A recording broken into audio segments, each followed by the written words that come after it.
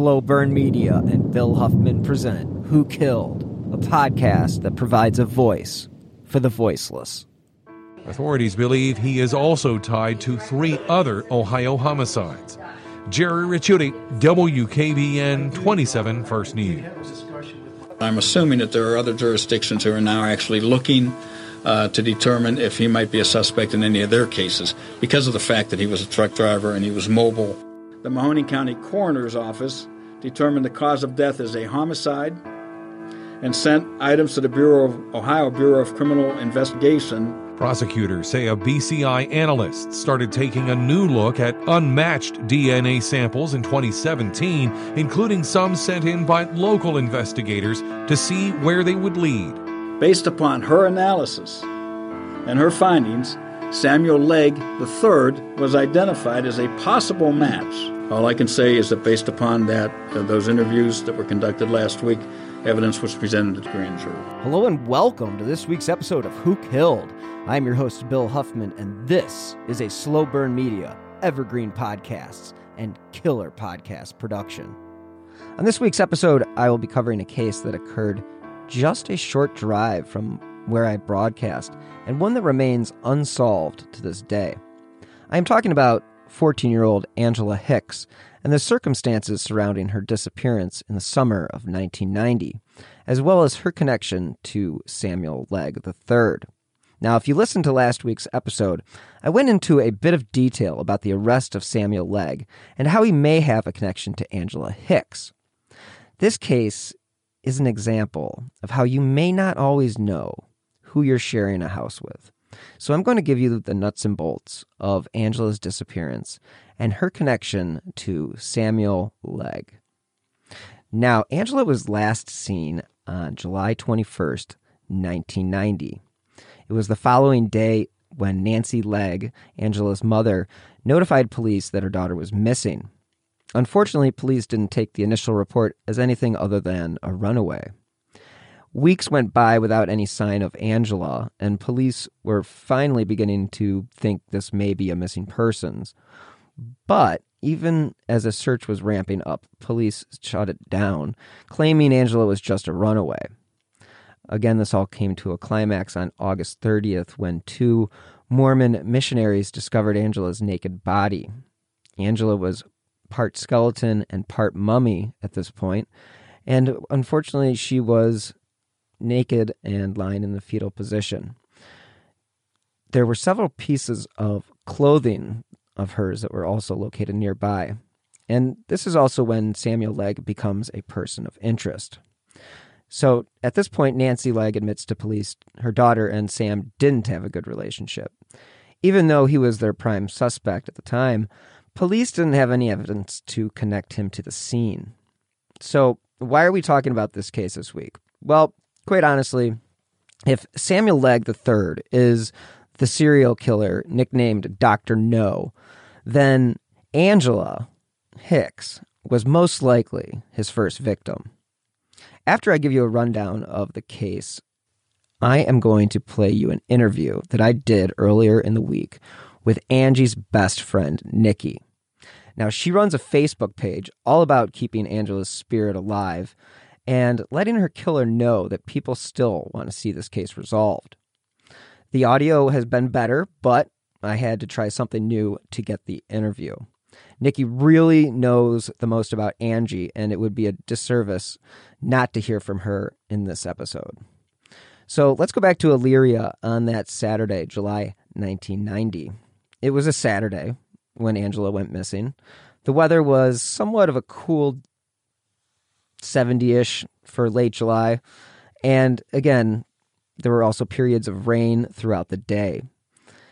The city of Elyria itself is a true melting pot of a community, at least it was in 1990, with a lot of German, Irish, and English calling it home. And the city is about a 30-minute drive from downtown Cleveland and a mere 20 minutes from Bay Village. Put a pin in that one. In 1990, the city's population sat close to 60,000, and the median household income was $26,000 per year. and 12% of the population sat under the poverty line. On the evening of July 21st, Angela had been with her 21-year-old stepfather, Samuel Legg, when she was last seen. Legg told police that she left the apartment in black shorts, but Angela's mother later found those shorts in a drawer. As I mentioned in the timeline, it was 5 weeks later on August 30th when her body was discovered near Midway Mall. Now, some evidence at the scene suggested that Angela was possibly killed inside her family's apartment and carried to the woods in a duffel bag. And newspapers reported at the time Legg was one of the last people to see Hicks alive prior to her death. And according to an article from September of 1990 in the Chronicle-Telegram, about a week after her daughter's body was identified, Angela's mom told the paper her daughter had written in her diary about her desire to kill her stepfather. Her mother said the writing came after a family argument earlier in that year. She goes on to say that she and her husband, Sam, were having a fight when Angela did what any girl would do and tried to intervene. Now, this led to Sam slapping Angela in the face. Red flag. You'd think her mother would have thought this to be something of great evidence, but she mistakenly never gave it to police and instead threw it out. She told the paper she disliked what she wrote and wanted her daughter to change her ways when she returned. I mentioned earlier the serial killer nicknamed Dr. No.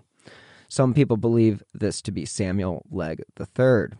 The name was given to a suspected American serial killer who may be responsible for 9 murders of women and girls in Ohio between 1981 and 2004.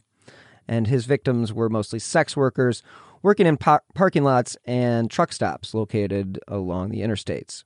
And again, there are suspicions that he's committed other crimes in New York, Illinois, and Pennsylvania between 1986 and 1988. Now, police at the time of Angela's disappearance said they looked at a number of suspects, including Legg. In one newspaper report, retired Elyria Police Captain William Cameron said he knew who was to blame for Angela's death, but he couldn't prove it. In his mind, that was Legg. Now, one of the saddest aspects of her disappearance is her biological father, Paul Hicks, who divorced from Angela's mother when she was about 3, and he was stationed with the U.S. Army across the Atlantic in Germany. The helplessness he must have felt is unimaginable. He told the Medina Gazette in 2019, quote, "Angie had stayed with me the summer in '89. I took her crappie fishing. We rolled all summer on my motorcycle. We spent the whole summer on the back of that bike. We went everywhere." Now again, the prime suspect, Samuel Legg, came into Angela's life when he met her mother, Nancy, in Elyria. And according to various reports, it was soon after the wedding when Legg and his new wife, basically, the relationship already started to go south. There was a significant age gap, so I'm sure there were maturity issues, and he was also a pathological liar, so not a real good mix. And again, Nancy was 28 and Sam was 21, so needless to say, there was a disparity between maturity levels. And again, you know, the first time Sam was arrested was about a year before Angie went missing. And, you know, you think about what happens between 1989 when he gets arrested for petty theft and then becomes the prime suspect in the disappearance of his stepdaughter. That's quite a drastic leap in crimes. So, you know, it's not hard to imagine that he is the guy responsible. And it was during the investigation that Legg had told police that the girl was very dramatic and most likely ran away from home. But, you know, Nancy and their friends questioned his claims. And again, this was all harder to believe since Angela didn't take any of her shoes or clothes with her. So the idea that she ran away is kind of asinine, to be honest. And to think that the police didn't believe that she was a missing child opposed to a runaway seems to be a huge mistake by the police. But again, that was 30 years ago, 31 years ago, and I'm not going to blame them for or their lack of action, but it is one of those things that you really kind of look at and say, okay, you have this guy who's 21 with a 14-year-old stepdaughter, and his wife's 28. Lots of red flags come up with just that scenario. So let's jump into my conversation with Nikki Myers. And we start off our conversation talking about Sam, and then we evolve into talking about Angie and the type of person she was and who she thinks is responsible for Angela's death. So again, please listen to this interview. It's really informative. Nikki was Angela's best friend, and she really knows her the best. So please take a listen and enjoy. Well, the thing about it is Sam, like, you know, I've known him since I was 14 years old, and he was, even when he was young, he would always lie and get himself out of trouble. He's a very manipulative guy. Like, I mean, I'm sure, like, these psychiatrists don't know this guy, but he has always gotten away with stuff that he's done because he is just so manipulative, and people believe him. And it's like, this guy he is not crazy. But he knows what he did. And you don't do what he did and cover it up and get away with it that long and be just crazy to the point where you need to be in an insane asylum. You know what I mean?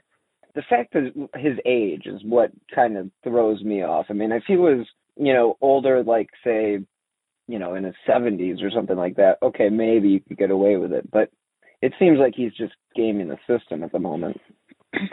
Yeah, that's exactly what he does. That's, you know, he knows the alternative. He knows, you know what I mean? How long were they married before Angie actually went missing? It was a year. Around a year. Yeah. Did she ever mention anything to you about, you know, him being creepy or? Well, you know, they never really got along very well because they were close in age. Yeah. I mean, he was 21, Angie was 14, but Nancy was a young mother too. And that's clear, you know, looking at the age demographic, I mean, she was 28, so clearly she had Angela when she was 14 or, you know, around there. So, I mean, I can't imagine how tough it is to raise a child being a child yourself, you know, as they always say. Yeah, and, you know, it had always only been her and her mother. Like, you know what I mean? There was never anybody really else, you know, in the picture that her and Angie were like best friends. You know what I mean? It was just always them, and there comes this guy, and he's young, and he's trying to act like he's a father figure, and he's only 21 years old, and she's just like, you know, what a joke. You know what I mean? Sure. So he was trying to be authoritative, and she was just like, no, this is not right, exactly. Did you pick up on anything from him as far as, like, I mean, did you suspect him as somebody that was the guy? I just thought that he was odd because he was 21 years old, and he just, I don't know, he smoked cigarettes, but he didn't, like, that I knew of, he was just like, he just lied about all kinds of stuff, like stuff that didn't even matter. You know what I mean? Yeah, that's one thing. And it was just weird to me. I'm just like, why is this guy just always lying about stuff? Like, yeah, the pathological lying was one of the things that I kept seeing in the research that I was doing. And that's very much of a, you know, it's a red flag, clearly a red flag.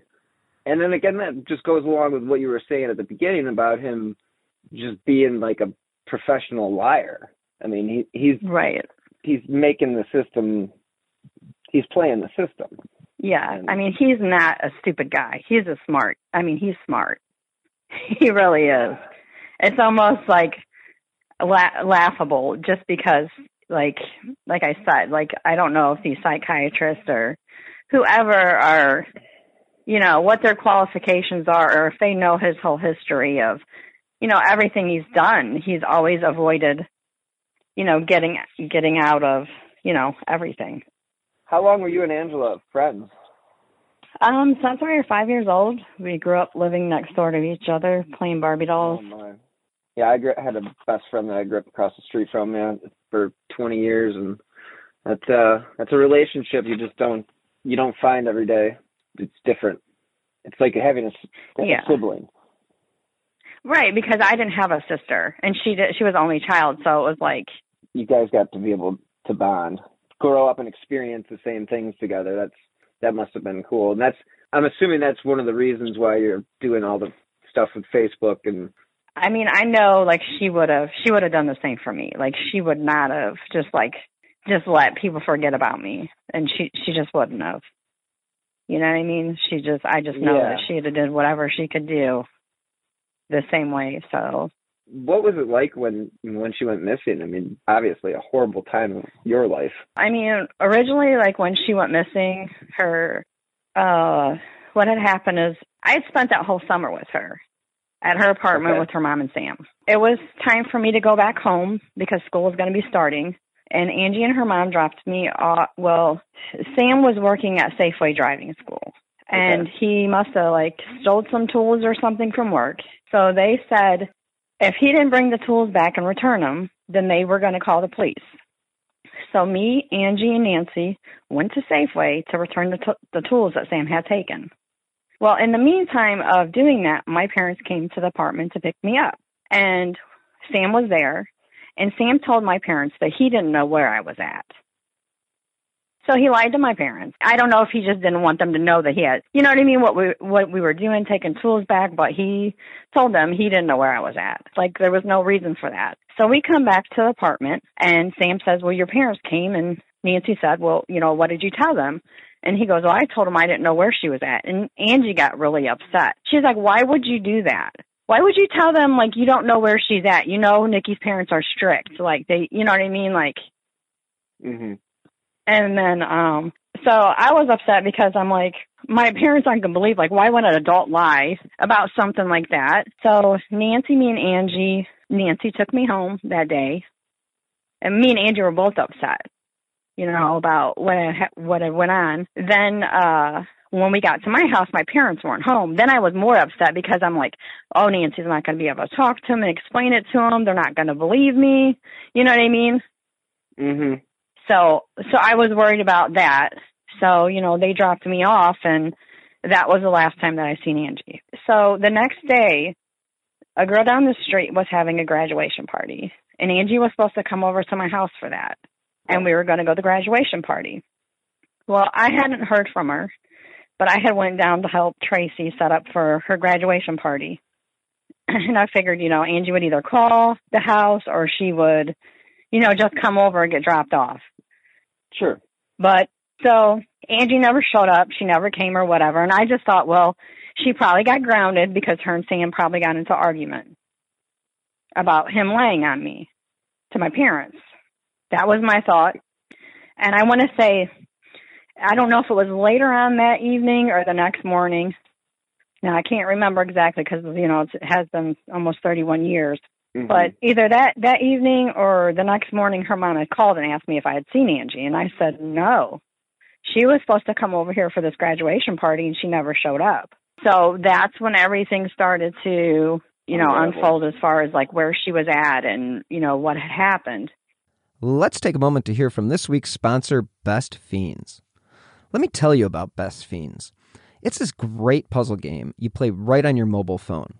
As a true crime podcaster, I spend a lot of time researching pretty dark subjects, and sometimes I need a pick-me-up. So that's when I turn to Best Fiends. Since I obviously enjoy solving puzzles, Best Fiends offers me a new challenge every day. And I must say, it's a casual game that doesn't stress me out. And during these times, this is something we all need. One of the best parts about Best Fiends is whenever I open the game, there's always something new going on, whether it's a new challenge, fun monthly event, or just new levels. I just passed level 3500, and that's pretty clear that anyone can play this game. Moving through all these puzzle levels is a mindful experience that I find relaxes me. And collecting all those different characters is another reason I turn to Best Fiends for a break. If you're tired of the same old puzzle games, this game is for you. Best Fiends is way more than your average mobile puzzle game. The makers of Best Fiends have literally created a whole world right on my phone. The music is awesome, it's bright, and it's colorful, and it has great graphics. I have a favorite character. His name's Temper. He may be small, but he is mighty, and he's really helped me through this journey. Trust me, you don't want to miss out on this game. So join me and millions of people who are already playing this fun puzzle game. Download Best Fiends for free on the Apple App Store or Google Play today. That's friends without the R, Best Fiends. All right, we're back. Now, I read that she was first thought to have been a runaway. Did you think that? Nope. Absolutely not. Nope. Yeah. And that's the big thing is that summer or that year, Angie had moved across town to Rosewood Apartments. She had made some friends during school that year, and they were acquaintances, people that she knew, but it wasn't people she really knew. So a lot of these kids were saying, oh, I seen her, oh, this and this and that. So the police were taking it as, oh, she just ran away. And I'm like, no, you don't understand, because me and her always made a pact. If we ever run away, we're coming to get each other. Like, you know what I mean? Like, I remember doing that. I know that. Yep. Right. I knew, like, she would not have done that and not have got a hold of me. Like, I knew it. And I'm like, no, you know, that's not true. There's no way. And then Nancy had asked me to come over to the apartment because I had been there the whole summer. We shared each other's clothes to see if I seen anything that was missing or whatever. And, you know, as soon as I went in the apartment and, you know, I checked her bedroom, I knew that, like, there's no way. There was no way. Nothing was gone. Like, I literally went through her drawers, went through everything, like, looking to see, like, what shoes were there, what was gone, and all of her shoes were there. And as soon as I knew all of her shoes were there, I knew she didn't leave that apartment. Because it was summertime. Rosewood, where she lived at, the parking lot was blacktop. So there's no way in the heat is she walking out the door in blacktop with no shoes on. So I knew right then when all her stuff was there. And she always would do her hair and do her makeup before she left. And I'm like, if she's running away, she's taking her makeup and her hair stuff. She's not going anywhere without her hair done or her curling iron. Believe that. You know what I mean? Mm-hmm. So I knew, like, right away, like she didn't run away. And, you know, I told the police that, you know, she didn't run away. There's no way. So how long do you think it took the police to start treating it like a missing persons case? Well, I think they started treating it like a missing persons case when they found her body. Jeez. So they didn't even have search parties or anything for her? They did have a search party set up. I think it was called the April Foundation. Okay. But there was a big old thing about that they were trying to say that these people were trying to extort money from the community because, you know, they had the Red Cross there and there were searchers out searching, and they had searched one part of Elyria. They had searched one side of town that Angie lived on, and they were getting ready to search the other side of town, and the police shut them down. They said, she's not missing, she's a runaway, and they shut them down. Wow. And, yeah, and then I don't know how many more weeks, maybe 2 weeks or something like that, then they found her body on the other side of town. I'm assuming that was the worst day of your life. I woke up and I was just like, it was like daylight, and I knew it was a school day.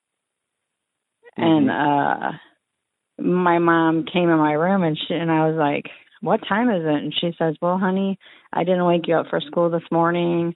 Yeah, I want to talk to you. And she sat on my bed and just told me, she's like, well, I just wanted you to know I didn't want you to find out at school. You know, they found a body over by the Midway Mall. And she's like, they're not sure if it's Angie or not, but I didn't want you to find out in school. So. Oh, man, I'm sorry. That's terrible. Yeah. Yeah. So that's kind of how I found out, but like I said, and then it came out in the newspaper, that the police were like 99% sure that it wasn't her because these were bones of Indian descent. And Angie's mom said, well, you better check the dental records because Angie was part Cherokee Indian. And it ended up being her. This just sounds like dropping the ball every chance they got. Back then, I don't think they were probably really equipped with, the technology and stuff that they had. But, as far as keeping your story out there and stuff like that, I do blame them for some of that because I feel like it kind of was like a big black mark, that happened, and they kind of wanted to sweep it under the rug because that didn't happen around there. You know what I mean? Like, girls don't get kidnapped and murdered in most suburbs. Just right. Just be honest. And I can understand a city wanting to move it away from that, but I also feel like there needs to be some sense of we're also moving towards justice, because if that's not reached, then how is the city ever really going to heal? Yeah, and, it was, like I said, it was pretty, because you had kids that she went to school with on the west side of Elyria and the north side where she ended up, her, that one part of that one school year. So it was a mix of, kids our age from both sides of town. And it was just like, if my parents weren't strict before, they were really strict after then, Ugh, I can't even imagine what your life must have been like after that. Oh, yes. Believe me, I still am. Like, you carried it on. I'm sure that's something that you will forever live with. And I'm sure having kids of your own is also another driving force of keeping this out there, because if it's just something that you would want somebody to do for you, or it's just seems to be the right thing. You've been featured in a few articles and stuff like that, and you just seem to be the voice of Angela at this point in time. I've tried to, because I know for her mom, she was a young mother and she blames herself so much. Mm-hmm. She just blames herself that she let this guy into their life and she trusted him, and you know what I mean? And I understand that, like, that's never going to go away. And it's just like at times she's able to, at times I feel bad for bringing it up because, she had come to a place where she's able to function. She's never been in a relationship since. She's been alone. To like keep rehashing it for her, I know at times it's hard. Not that I think she had just kind of settled, like, they're never going to be able to prove it. They're never going to be able to, like, I have to accept that. And like, I, you know what I mean? Like, I couldn't. Yeah. So then you must have been shook when the news came out that Sam was arrested for all these other crimes. In just a couple weeks or a couple months, maybe a month after you started the Facebook page? Yeah, it was so crazy. So the detective from the Amy Mihalovic case came out and talked to me. I don't know, it's probably been like maybe 4 years ago now. Which I want to say maybe 4. Torsney? Yeah. Interviewed me just to see if there was any correlation or anything between Angie and Amy's case, just trying to, you know what I mean? Whatever. Yeah. And then, like, I had explained to him, Amy's case has always been out on the forefront. And, like, her family's kept it out there. The media's kept it out there. And I'm like, do you know? And I felt totally defeated and frustrated as far as, like, when he left, because I just told him, I was like, I have tried to call the police station once a year. Like, I go to the newspaper on her anniversaries. Like, I keep trying to, like, get everything to keep her story out there. And my frustration was, Amy was, 12 years old. She was a young girl, but I feel like because her family were like maybe a little bit better off. Angie's mom was a single mother. You know what I mean? I just feel like her story wasn't out there the same as like Amy's was. And I'm like, what do I have to do? Because she matters too. You know what I mean? They both matter. I felt a little defeated, like, after he left, but I was glad I was able to talk to him and give him any insight I had to, like, as far as whatever about, what I thought about Amy's case or whatnot. Then like I said, time had went on, and because over the years, like I have a stack of papers where I have went out and I have searched him. I have followed him to the end of the earth, where he's lived, who he's been married to, everything Really? about him. Because yes, the police kept telling me, we don't have enough evidence. We need something, we need something to happen to bring it to light. Like there has to be something. So I would track him on what city he lived in, Google any of his records, anything he'd been arrested for, everything. And that's been over this time span that I've done. So I knew where he lived. I knew his address. I know businesses that he owned. Like you know what I mean? Like sure. You kind of were just trying to do like, yeah, well, trying to figure out like something that would bring to light if he had been in any trouble with anything else that was the same, to bring it back up. For probably a year and a half, like I took a break on it because I was just like, like I said, I was feeling like defeated about it, and the Amy Mihaljevic Lake Erie murder thing, and then all of a sudden I see the same detective that was at my house on TV, and I'm just like, oh my gosh, what's his name, and then Angie's thing comes on the screen, and I just started crying. I'm not even gonna lie about it. I just started crying because I was just so happy, like her face was back out there again. You know what I mean? And so then like after that, it might have been a day or 2 days later, I was like, you know what? I'm going to make her Facebook page. Like I got to get this back out there again. Like I can't stop. I don't even think it was a week later. And my mom calls me from Florida because I hadn't watched the news that day. And she's like, Nikki, they got him. And I'm like, they got who? She's like, they got Sam. And I'm like, for what? She's like, he's killed all these women, honey. He's going to go to jail. And I'm just like, what are you even talking about? And I just started screaming. My husband comes in here, and my son comes in here. They're like, what's going on? I'm like, I don't know. And then next thing I know, there's a knock at my door. It's a reporter from Channel 5. And I'm just like, she had to fill me in on what was going on because I was trying to, like, Google the news to try to see even what was going on. Yeah, she filled me in, and I'm just like, I was just, like, so off guard to think, you know what I mean? Like everything, like they said that he did and everything. I mean, I can't say that I'm surprised. I really can't. Yeah. But I mean, just so caught off guard because I'm like, man, I followed this guy. Like I tracked his records. Like how come nothing showed up?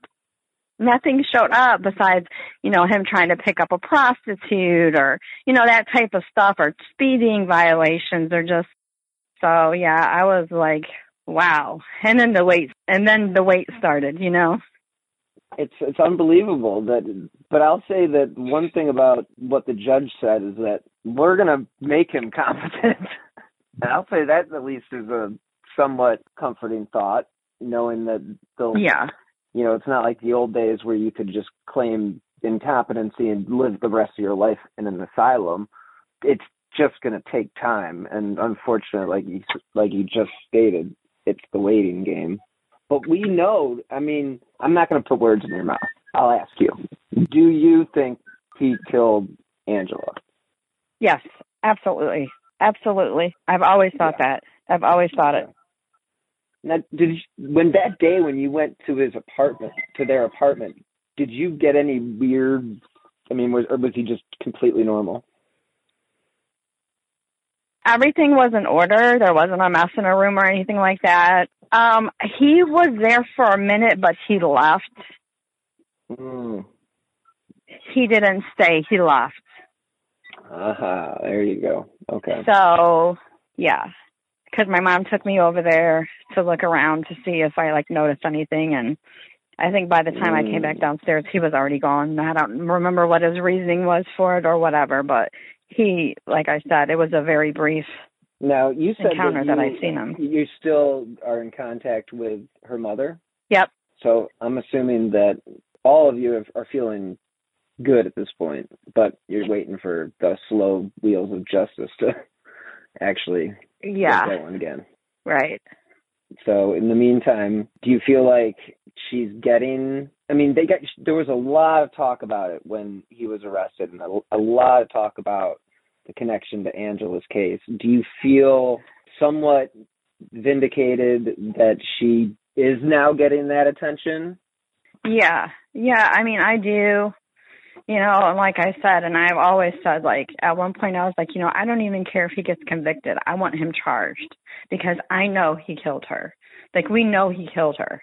Like, I just want him to have to sit in front of a judge and be charged with her freaking murder because you know what I mean? Like, yeah, just indict him on it. Like, I want, you know what I mean? Like, I want him indicted. I want him to have to answer. You know what I mean? The guilt feeling, survivor's guilt basically is what she's feeling. And the fact that she brought him into her life. Yeah. You read the way that she's portrayed in some of these articles, it's almost like she was naive in bringing this man into their world. But how was she supposed to know? She was only 28. And what would you say to that? Would you say that? You said she's been torn up over it for years. And she's finally now come to grips with. Yeah, like I said, she's been alone since. She's doesn't trust people. She just, you know what I mean? It's really sad. Like I said, Angie was her only child, and they were good friends. They did everything together. Growing up. You know what I mean? Because her age when she had her. So. Sure. They probably spent more time together than the average mother-daughter. Right. And she was honest with her mom. Her and her mom had a relationship where, a lot of people would say, oh, well, I can't believe her mom would do that. Angie smoked cigarettes and her mom caught her smoking cigarettes. She was a teenager and her mom said, if you're going to smoke, or whatever, then you're going to do it responsibly because I don't want you catching something on fire, trying to sneak something or whatever. She goes, I know I can't be around you all the time and I'm not going to stop you if you're going to do it and I don't like it, but, I don't want you burning something down or sneaking. Like, I want you to be honest with me about it. Sure. But, that was the type of relationship that they had that Angie could tell her mother that and she wouldn't, you know what I mean? Like, I don't know how to explain it. Like, no, it sounds like she's going to do it, then right. And that was the type of relationship that they had. Was there anything that, do you think Sam did anything to Angela, like in that time span? Or do you think she would have shared that with you? I really, there was one incident that summer when I had spent the night over there. It was summertime, so it was hot. So Angie only had like a twin day bed. So we would put a blanket on the floor and lay down and go to sleep. And so we would be in a t-shirt and underwear. And one night we lay down on the floor and when we woke up, the bedroom door was open. And, we're laying there, our butts are all hanging out because, we just had t-shirts and underpants on, sleep on the floor, it was hot. And Nancy had gotten up and she had said something because the door was wide open. And she said, hey, guys, keep this door shut. You guys' butts are all hanging out. But we didn't think anything of it because I don't remember if I got up to use the bathroom in the middle of the night or Angie did or whatever. You know what I mean? Sure. So that was one thing that had happened. And like I said, like I don't know. One of us could have gotten up and go to the bathroom. But that was one thing that did happen. You know what I mean? So I don't know if he had opened the door. You know what I mean? Or what? Yeah. So you always felt like he was a little creepy. Yeah, there was always something off about him. Like I don't know what. And I do believe if he would have done something with her previously or tried something, I do believe she would have told me because when I was younger, I had something happen to me. I was abused. Oh, I'm sorry. And Angie knew all this. So she knew, what I had been through. So I really wholeheartedly feel like she would have said something to me. like, you know what I mean? She would have came to me or said, hey, about it, because she knew, like, my history. So that's the only reason why, the main reason why I don't really think that anything happened to her previously. Gotcha. Yeah, I'm sorry that happened. I'm sorry this all happened. I mean, this is a tragedy all around. Yeah. I mean, it's definitely. But hopefully, you know, with the right medication and an indictment, you can, you know. Well, and that's the thing, though, too. They say, like, he's refusing his medication, and it's like, okay, so he's competent enough to refuse his medication. Right. Like, come on. And it's such a gray area, and you know, they medicate mass shooters. They should be able to medicate a serial killer. I mean, it's ridiculous. And I feel sorry for, you know, the other families, though, too. And I know at one time they had said something about, well, you know, they didn't know for sure, like, what was going on with Angie's case. It was reopened. They were reinvestigating it, you know, that maybe the cases would all be, like, looped together or something like that at some point in time. And I was just like, I don't really agree with that, because some of those other ladies' families, like, they didn't even know they were dead. You know what I mean? Like, they were unidentified for Jane Doe's 15 years. And, like, their family deserves justice, too. Like, they were people. They have a name. Those women need their time, too. You know what I mean? Yeah. I think everybody deserves justice, especially when something as violent as a murder occurs, and every family deserves closure. I mean, I use the word closure, but, you know, it's not closure. It's just closing a chapter, I guess, is really all you're doing, right? Because it's going to forever be a part of your life. Right. So, I mean, do you have any final thoughts on, you know, who Angela was as a person, or what people should know about her? Like, I don't know, anything like the type of person that she was, as far as... She was really funny. She always liked to make jokes about stuff. You know, she loved animals, like dogs, cats, bunnies. I mean, she had so many different animals, ferrets, things over the years. She loved animals, and she probably would have had to do something with being a veterinarian or something to do with animals, I think. She played basketball, and she was a cheerleader. And she did good in school. She made good grades. She was smart. Yeah, she would probably have been super successful. Yeah, I really believe so. Well, I'm sorry that you had to experience this, have had to, and continue to have to experience this without any resolution. And I do appreciate you taking the time to talk to me, though. Sure, no worries. And being honest. Yeah, and I appreciate you helping keeping her name on the forefront, and, you know, all that, and doing what you do to, you know, ensure people's family gets some sort of justice out of, you know, things that happen in the world, because it matters to, you know, the family. Yeah, and there are a lot of bad people out there, and there's a lot of families that need closure or resolution. So they try to provide a platform to present the stories that seem to have been a little bit forgotten over the years, and I just hope that there will one day be a resolution with Angela and Sam, and you can keep the Facebook page going and have all your happy memories. Oh yeah, and know that you've done a good thing and continue to do a good thing. I appreciate you joining me. Yeah, sure. But yeah, I appreciate you getting back to me so fast, and again doing what you do. It's great. Thank you. But, you know, there's things about her case, like, even that I watched, and, like, afterwards, like, I thought, like, I know, like, with Angie's case, and, like, things that the kids said that didn't really know her that well, about, like, seeing her.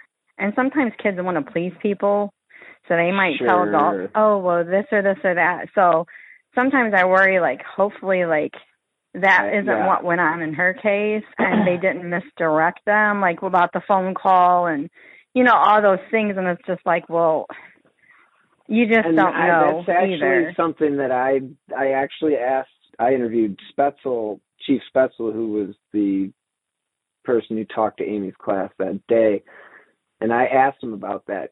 I'm like, is it possible that we've been following some just mysterious made-up lead for 20 yeah, and it wasn't just years? a kind of opportunity. Yeah, and, you know. And now this is what his response was. It was that the two kids who gave the story were two totally different groups of friends, and there was no possible way that this is what he told me, there was no way that they would have been able to communicate with one another to have this nearly identical story about a phone caller. So that's the only thing that I will say that gives me a little hope. But it is absolutely something that you should be concerned about, because, I mean, kids do want attention. Every kid wants attention. I think the phone calls in North Olmsted are BS, in my opinion. I think those are all kids who wanted to be just a part of the story. Right, and they think they're helping, but they don't realize that that's when they start building a case based upon that information, that it can be hindering, you know, what really went on or something like that, you know. What do they always say? It's like it narrows the focus and they put blinders on and forget about everything else. So. Yeah, and like I said, that's kind of like what happened in Angie's case, you know what I mean? People were saying, oh, we seen her. You know, they're saying there were reports teenagers say that, that she was there. And I'm like, why are you listening to those people? Like, they don't know her. Like, you know, I know her. Like, I wasn't there. You should have been like in the cars with the police officers and been like, this is where she would be. This is what would have been going on. This is what we would have done. Yeah, they should have interrogated you for like 2 days. Not like. Yeah, I mean, they did question me a lot, but it was stuff about, you know, oh, you know, was it true you guys was drinking wine coolers this one time? And just stuff like I felt it was like trying to put her in a bad light. Like she was like a delinquent. And I'm like, no, she is not a delinquent. She's a teenager, just like everybody else. She's not a delinquent. Kids do. I mean, trust me, if I was held to the things that I did when I was 14, in this day and age? Yeah. No. Exactly. So I, like I said, as far as Amy's case goes, and I had even, people had even asked me, like, after the fact of everything came out about Sam, like, Sam, it does have affiliation with Ashland County. He did have friends that lived down in Ashland County. That is interesting. I mean, I don't know. I think he was driving tow truck at the time. That would have been before he met Nancy. But he, you know what I mean? I wouldn't totally count him out. I would probably definitely look into where his whereabouts were. I mean, because if he was driving for a AAA tow truck place in the area, he could have got a call. I don't know what their jurisdiction, if he could have been called out to that, it's really not that far from here. No, it's not.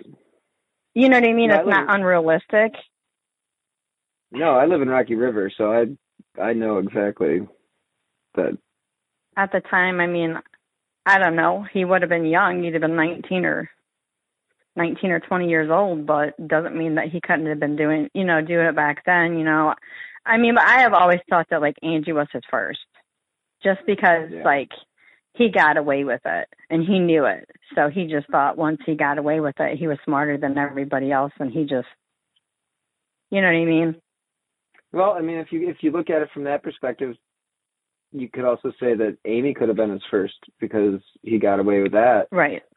And the connections to Ashland County and the fact that being a tow truck driver, you'd pretty much, nobody's looking twice at a tow truck driver. That's kind of like one of the things that, it's like food delivery trucks and stuff like that. They're just kind of like, they're airplanes. You don't take them into account anymore. Right, so because they're everywhere. Yeah, so that's interesting. Yeah. So, I mean, like I said, and I mean, like when I had talked to the detective, obviously, like in the beginning, like a couple years ago, you know, I didn't think there was like any correlation between him and Angie's case because, you know, we just went over specifics if they maybe had crossed paths at some point. You know what I mean? Basically, you know, I couldn't find anything that I thought maybe they would have met each other at one point in time or, you know, anything like that that would, you know, put them together. Right. Or anything that they would, you know, have in common as far as anything like that. And, but, you know, like I said, after everything came out about Sam and the other stuff, then it's like, well, you never know. The devil you know is usually the devil in your backyard or whatever the expression is.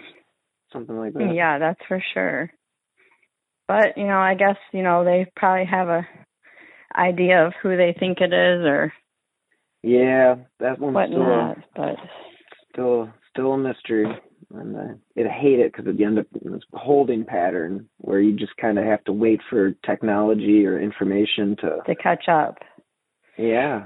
Well, I mean, I guess if it was him, they do have his DNA, so if they've got partial, you know what I mean, on her end or something, then I think maybe it probably would have shown that there was some correlation, I would think. Right.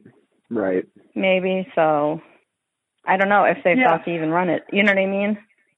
Yeah, I mean, I know that they have a very minimal amount of DNA, so that what I'm under the impression is that if they used it to test one person, it would basically eliminate all the opportunities in the future. So they're doing their best to wait for technology that won't eliminate all of what they have, and they can, you know, because it's one of those things that the testing that they need to do. Yeah, they kind of want to know before they, but again, just like Angela's case, 31 years later, you know, 30 years, it's hard to imagine. I don't know what all evidence they have in her case and stuff. I know I used to call down there, you know, and I would be watching the forensic stuff, and I'd be like, I know you have evidence. Like, there's got to be something you can test, you know? And they would be like, well, there's not anything. And then there was like, there wasn't funding. And I'm just like, what do you mean? Like, you know, it was always like, well, we have to get, you know, something else basically.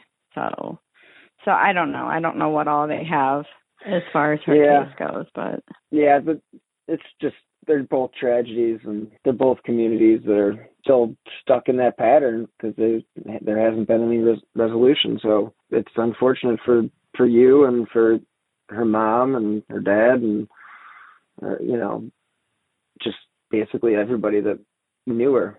You know, it's a tragedy. Yeah. Sure. I'm sorry that you had to go through this. Sure. Have a good day. Thank you. You as well. Thanks. Bye-bye. Bye-bye. Thank you so much to Nikki Myers for taking time out of her busy schedule to join me this week to discuss the case of Angela Hicks.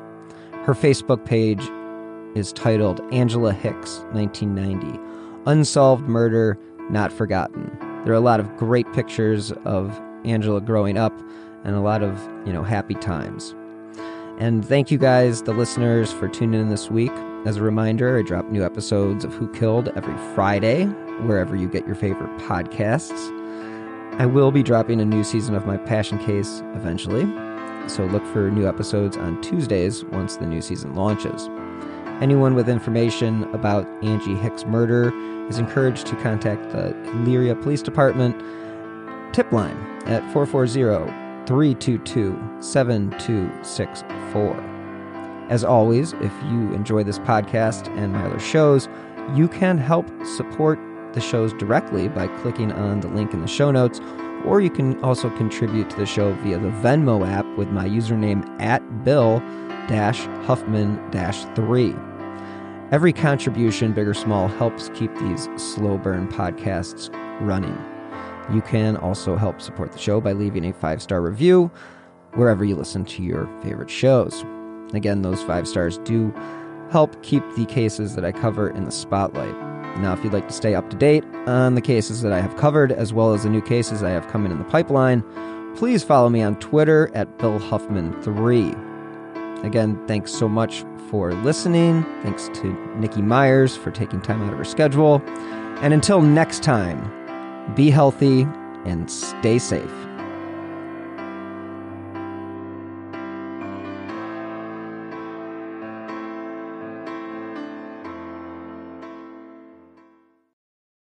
The truth about the Haditha massacre has been covered up, but not anymore. I know you know what happened. They went into houses and killed women and children. What are you thinking? What a mess.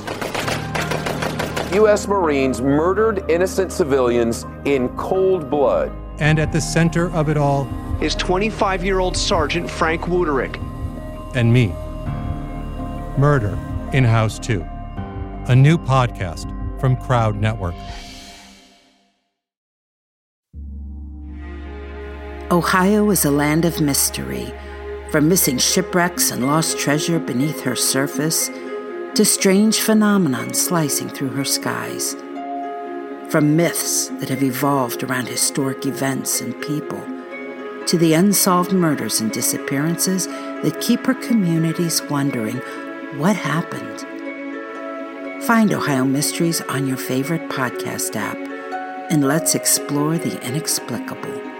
OhioMysteries.com.